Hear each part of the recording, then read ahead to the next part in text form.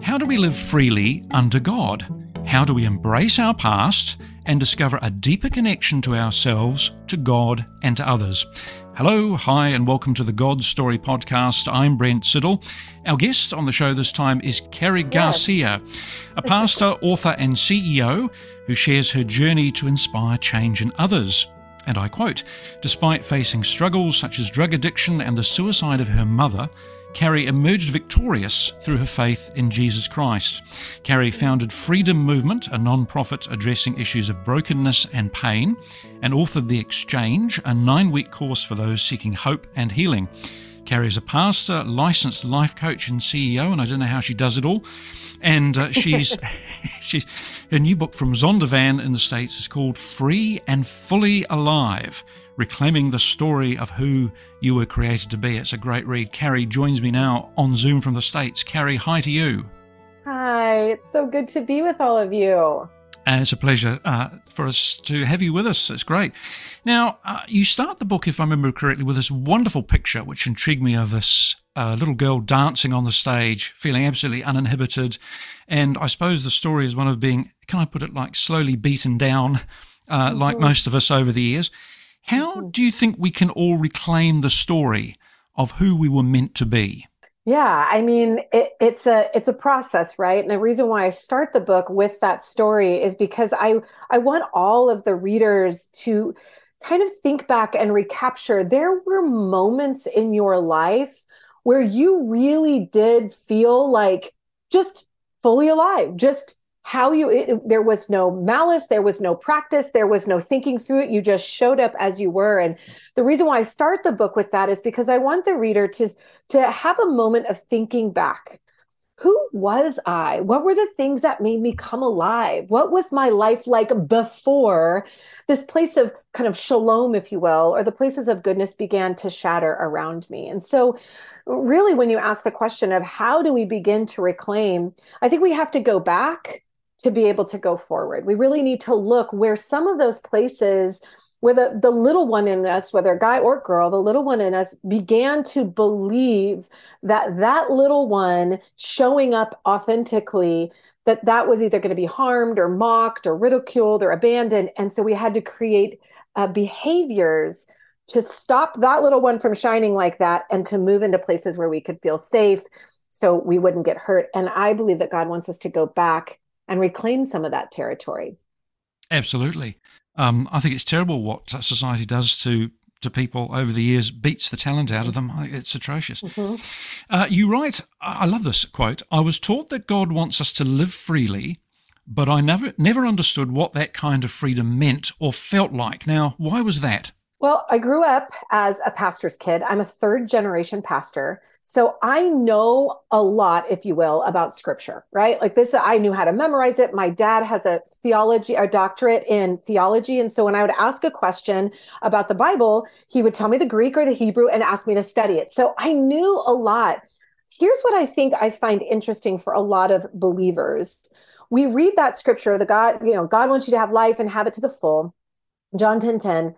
And I think what we settle for is God wants you to have life. Like, okay, I came to know Jesus. I have this life, but abundant becomes this, superfluous kind of languaging. Like, what does that really mean? And what does that really look like? And for me, I looked at a lot of, if I just did the right behaviors, if I just, went to church or, did a good Bible study or went to youth group or whatever it was, then eventually I would get this abundant life. But to be honest with you, I didn't really know what that meant. What did it mean to have abundant life? And if I'm being honest, around me was two different worlds. That was a Sunday world where we showed up to church on Sunday and came in our Sunday best. My dad preached a good message. But then I went home to a life where my mom struggled with eating disorders, mental health issues. My dad was kind of off doing ministry. And abundance felt more like performance than it really felt like connection to my heart or to the pains in which I was feeling. So this was a lot of confusion for me. What do you think is true biblical freedom? And how does true biblical freedom differ from worldly freedom? Yeah, great question. I mean, here's the deal. The moment that you accept Jesus, we know that we are justified, covered by the blood. We are now free, no longer slaves. That is biblical truth. And then one day when we die, God forbid, soon, long from now, we will stand before God and we will be in a glorified body. Glorification happens. But we have this in between process between the moment we got saved and the moment that we get glorified. It's called our sanctification process, right? Paul talks about in the process of being saved. And so I really began to learn that freedom in essence was when I accepted Jesus. But I really wanted that and fully alive life to encounter me before I had to get to heaven. And that's where I started to learn that freedom wasn't the absence of pain. It was actually the presence of God in my pain on this side of heaven that begins to produce a more free and fully alive life, not because we've eradicated pain, but we've been able now by the presence of God to hold both grief and gratitude in the same breath. If that makes sense. It does indeed, yes. And you write quite a bit about the enemy. I'm loath to give him any airtime at all, but Right. we need to deal with this, I think. In what ways do you think the enemy attacks our stories? Yeah. And here's the thing, I agree with you. And yet also, I think we've done such a disservice in Big C Church to not actually speak about, I was always scared that the enemy was like kind of working through rated R movies and Ouija boards and haunted houses. And yes, very much there. But to be honest with you, he works more insidiously in the particularities of our story. You see, the enemy can sniff out goodness. He doesn't know the plans God has for you, but he does know goodness, and he wants to eradicate goodness through stealing and killing and destroying. And he does that by seeing your goodness, just like the little girl that danced on the stage. Man, he was like, if I let that little girl grow up and be fully who she was created to be, she'll rattle hell. She'll expose me. And he was right. And the truth is that is true for all of us. We were born and created in the image of God. And when he snuffs out, sees that goodness and that glory, he does everything he can to partner against you and to be able to silence you in your giftings and your abilities so that you are not used to the full capacity. And this is why we've got to pull back the veil and begin to go where he is unnamed and unchallenged in the particularities of our story. Mm. Here's a question for you, Karrie. How do we each reclaim our childlike sense of wonder? Ah, such a good one, right? I mean, first, I believe that first, we actually have to see where it was stolen before we can actually have it be reclaimed, right? We have to go back and see, okay, well, what am I believing? Where was it taken? Grieve that with the power of the Holy Spirit. Grieve what has happened to us. And we've become master at minimizing our stories. And, oh, well, I don't have that big of a story. So, surely the enemy hasn't done anything with me. You bear the image of God. Therefore, you're a target, period. All of us, right? And so in order to claim that childlike wonder is to really go back and claim where it was stolen so that it can be recaptured. And claiming that childlike wonder, to be honest with you, is finding the ability to play, to create, and to desire again, partnered with God. Yes, quite a large part of the book, if I remember rightly, deals with trauma in it's pronounced in the US, trauma in New Zealand or the UK. So can we deal with some of the unpleasant stuff for a bit, please? But how do you suggest that people deal with painful memories or the trauma in their lives that's taken away this childlike sense of joy and this creativity? Yeah, well, I think first we have to define and understand what trauma is. Trauma, in layman's terms, is any time you've experienced powerlessness. So, as a globe, we went through trauma for 2 years with the COVID pandemic, right? That was where we felt powerless. Trauma does a lot to our bodies, our minds, and our spirits. And so, in order for us to really go back and heal some of those places, we first have to understand that let's even the playing field. We have all experienced trauma. Trauma is not always big T trauma. It's any time we've experienced trauma. And let me just define this really quickly. Trauma always needs comfort and care for it to move through the body and process rightly. We're all going to experience traumatic events, but if it's not met with comfort and care, it gets embedded, stuck, if you will, in the body. And in order for, the Bible says in Matthew 5:4, blessed are those who mourn, for they will be comforted. Because God knows if you want blessing, resurrection in your life, first you must mourn so that you can be comforted. God was not only speaking spiritually, but he knew biologically, physiologically, that trauma needs comfort for it to process through the body. So we really do need to go look, where are the places, whether big T or little t, where I felt powerless when I was younger? And can I bring those before the Lord and start to examine, how did that make me feel? And how did that create behaviors in my life that are currently affecting me today? Yeah, how have you write about your use of food as a distraction through your life. How's that work? How did that work? Yeah. Well, I've used a lot of things as distraction, from Well, okay. drugs to food to Yeah. ministry, right? Well, And food is just we'll talk about ministry in a minute because that's really key too, but carry on. right, Yeah. right. Yeah. And I went from drugs to really helping, like fixating on my body. The bottom line is food just became another behavior modification to numb the places of my heart where I was hurting, looking for things so that I didn't have to feel the pain of my past. Rather than the heart transformation that God wanted to give me, I settled for what I call in the book a cycle of false freedom, Mm. producing all these behaviors to try to mitigate the pain of my past. We all do it. We all do it. And food happened to be one of those. But the problem wasn't food, right? That was the outcome of places of brokenness that had not been tended to, that stuck trauma in my life. You're right. One of the hardest cycles I have had to break. This is a quote, I think. You write that, yes, one of the hardest cycles I've had to break was that of ministry. Now, I thought that was really key and important. Why was that? Why was ministry? Why did ministry turn into a false freedom for you, or a sort of false freedom? Yeah, I mean, here's the thing. When growing up, I saw that to love God was to perform for God, but we were never honest about what was happening in our home. So when I got off drugs, I thought, I know, in order to feel better and to get better, I'll perform my way to my salvation. I will earn my way through the applause of man. And to be honest with you, it did fill part of my heart for a while, until, just like drugs and food and everything else, it actually became an idol. Ministry became the behavior modification I did to take the place of heart transformation, to not have to feel the pain of my past. I used ministry as a salve instead of Jesus. Mm. And I see it all the time.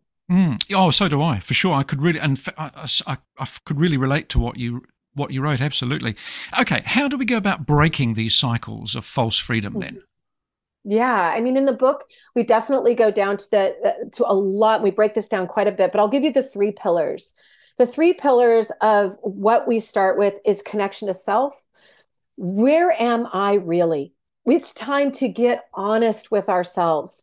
Like, we can't actually come to God, knock and the door opens, seek and then you find, right? The prodigal didn't run to the father because of the four spiritual laws. He came to the father because his belly was hungry. There was an honesty about where he was. So the first one is, it's time to get honest, connection to self. The second one is then to invite God into the heartache in which you are feeling. The truth is that this whole narrative of just give it to God is silly. It's not even biblical. Jesus left the throne to enter into the story of the great incarnation. And this is true of everything that we've experienced. And the third one, and I believe part of the completion of our healing, per what the scripture says, is really connection to others, inviting others, a trusted friend, a trusted voice, a trusted few, into those stories of harm and heartache, to where it can be tended to, and the embedded, stuck places of trauma and heartache move through our body with comfort and care. And then the result truly is blessing. Yeah, what's a biblical grief response? You write a lot about grief as well. How do we respond to grief biblically? Yeah, I mean, well, look what Paul says in Second Corinthians chapter 7, verse 7, I think, something like 10 maybe. He says, I am so thankful that this letter brought you grief, not to hurt you, but to move you towards salvation. Because truly, grief, godly grief, will move you towards hope and salvation, but worldly grief will move you to despair. And the difference is, we see it modeled in the garden. Jesus in his full humanity and full deity, full God person, comes before God. Is there any other way? Crying tears of blood. I'm so thankful for that passage in scripture, because as he comes 3 times, bringing the heartache before God, not sugarcoating it, pretending it's not there, but bringing it before God, allows God's presence. Even though he came 3 times, it didn't happen the first time. He keeps lamenting and lamenting. And it's in that moment, even though they kept that moment private, we don't know what God said to him, because some things are just left private. But in that moment, God gave him the ability to do the unthinkable and walk through the unimaginable. And it is grief in the presence of God that can move us to hope and freedom, goodness and gratitude, and truly our calling. How have you found God working in you over the years to deal with all the hurt and the trauma? Personally, for my life or Well, for yes, others? yes, both personally and for others. Yeah, I mean, it's to be honest with you, I'm gonna beat a dead horse here, but it was when I allowed myself to grieve, to really name like the heartache. It wasn't just like my mom committed suicide and now this can be a testimony for God. It was never supposed to be this way. We were actually made for Eden. We were not made to bear the heartache in which we do. And yet God wants to meet us in it. It was that understanding that has helped me work through.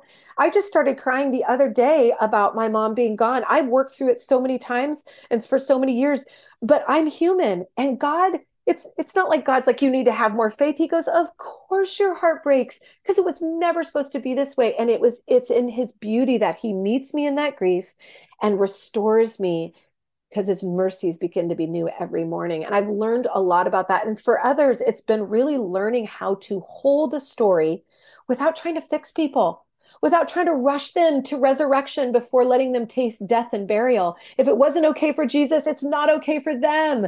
We need to walk in the path of Jesus. And so I've learned to be able to hold people's stories with kindness and care, being slow and offering that place for mourning and comfort. And I've watched the Holy Spirit transform hearts, moving out of that behavior modification and into that heart transformation. Yes, it can be a long, slow process, I know. Why does asking God to show us our story take courage, do you think? Well, think about it. I mean, things are painful, right? We just want to kind of lock it up in a little box and go, okay, I accepted Jesus. Like we take that scripture out of context that Paul says, like, behold, I am a new creation. I've let go of the old. I've pressed into the new. But he's actually not talking about his story there. He's talking about his focus and his purpose if you read that in context. And so the beauty of this is that when we allow those places to be held, we healed. The problem is it's painful and we want to avoid pain, but we're living out these places of grief in our life, whether we name it or not. I think it's really important to understand that it takes more energy to push down the pain and ignore it, which you're really not ignoring it, than it does to actually do the courageous acts of going, I'm going to bring this before the Lord, because this cannot rule the way I love, lead, and listen anymore. We have to bring it to the forefront, but we don't want to do it because it's hard. And yet we are stuck in a cycle of false freedom. And so the courageous part is going, will you be brave enough to turn and look at the places that have kept you stuck so that the Holy Spirit can begin to set you free? Yeah, is it important to create healthy connections? It's essential. We are wired for healthy connection, but remember, we will bond with whatever we put in front of us. So your smartphone, whatever you're looking at on the internet, you'll bond with whatever you put in front of you the most. So we want to really take a look at what connections are we making that are healthy, to differentiate between the connections that we're making that are unhealthy. And that can be hard, because some of those connections that are unhealthy might even be with your family of origin, might even be with your church community. It might not be a healthy place for you. And so it's really asking those questions. I need healthy connection, healthy community.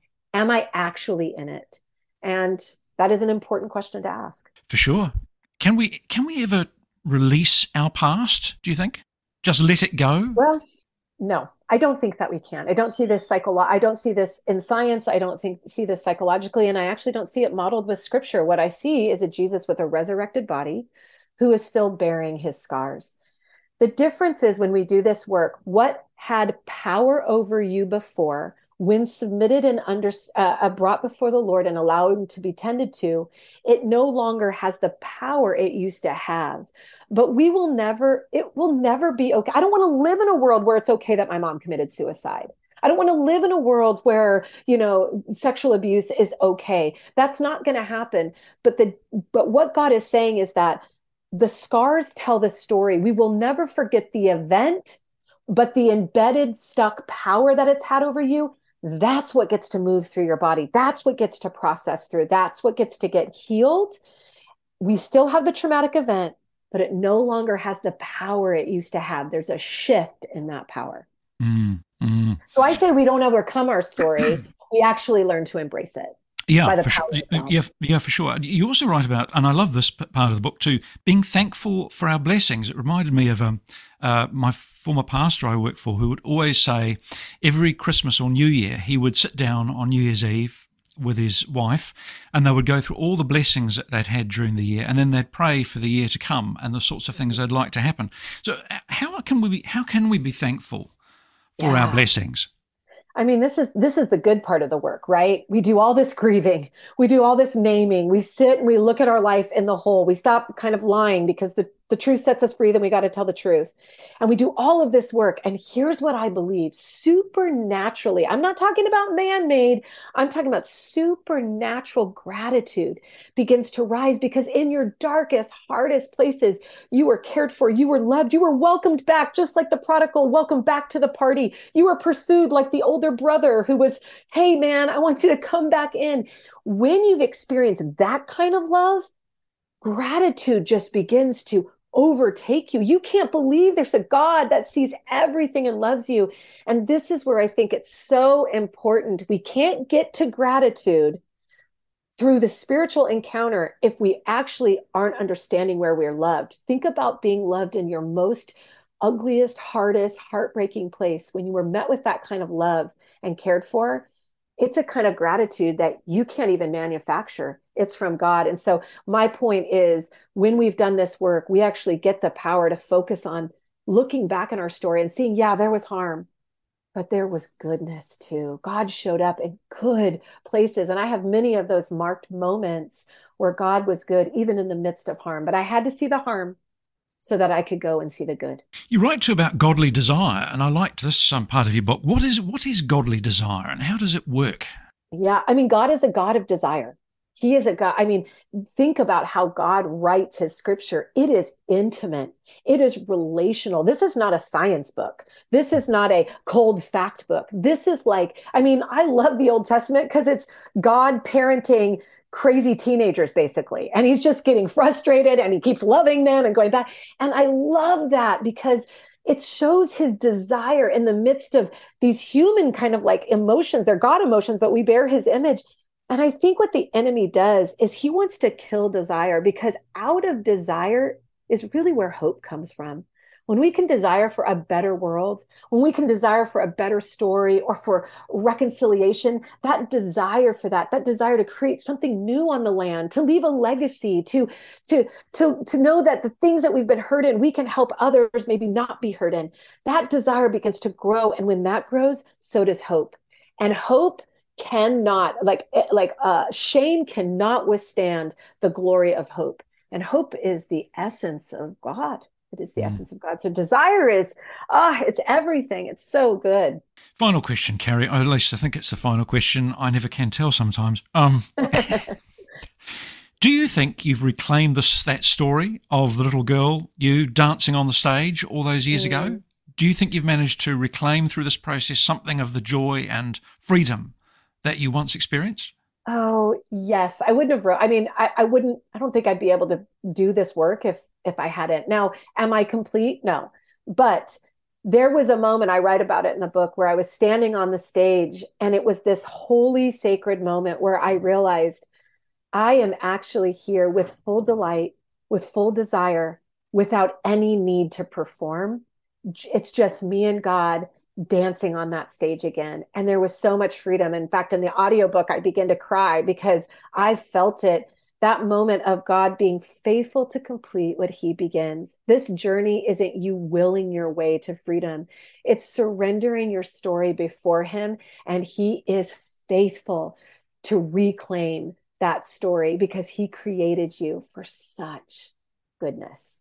So yes, I do feel that. And it wasn't the last question because there's one more, which I've just popped into my head. What do you say to someone who's listening to this podcast who's really struggling either with grief, trauma in their life, traumatic memories? What's your advice? What's your advice to someone who's listening, who's really just feeling it? Yeah. Don't fake any of it. Bring all of it to the Lord. I give you 1 Kings chapter 19, Elijah crying out to God and honestly very angry with him. I've been zealot for you, Lord. Where are you? And in God's goodness, in his yelling out, he offers him cake and water. And not only does he offer it one time, but he offers cake twice because, seconds are holy. So I would say to you right now, wherever you are, if you are hurting at a level 10, don't bring it like it's a level 2 to the Lord. Bring it. The one thing Elijah did right was he didn't stop talking to God, and he brought all of it. And that's where we begin, in honesty. This is where I'm at, Jesus. Help me. And would you be there with me? We're not going to pretend anymore. We're going to get real honest. And it's there that God's going to invite us into the very next step. But that's where we begin. That's what I love about the scripture. It's so raw, very un-English, very un-Kiwi, very Mediterranean, very raw and real and emotional. Fabulous stuff. Yes. Karrie Garcia, pastor, author and CEO, and the book from Zondervan is called Free and Fully Alive, Reclaiming the Story of Who You Were Created to Be. Get a copy. It's fabulous. I learnt much from it. Karrie, thank you so much for your time.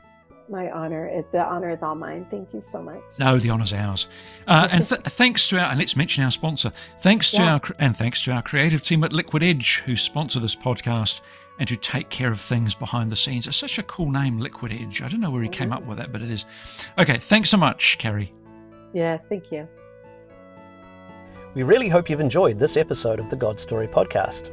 If you want to help us make more great episodes like this one, you can head over to our Patreon page and become a God Story podcast supporter.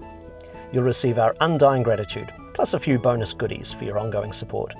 Just visit patreon.com/godstorypodcast. That's patreon.com/godstorypodcast. As always, you can get in touch with us via our website, godstorypodcast.com.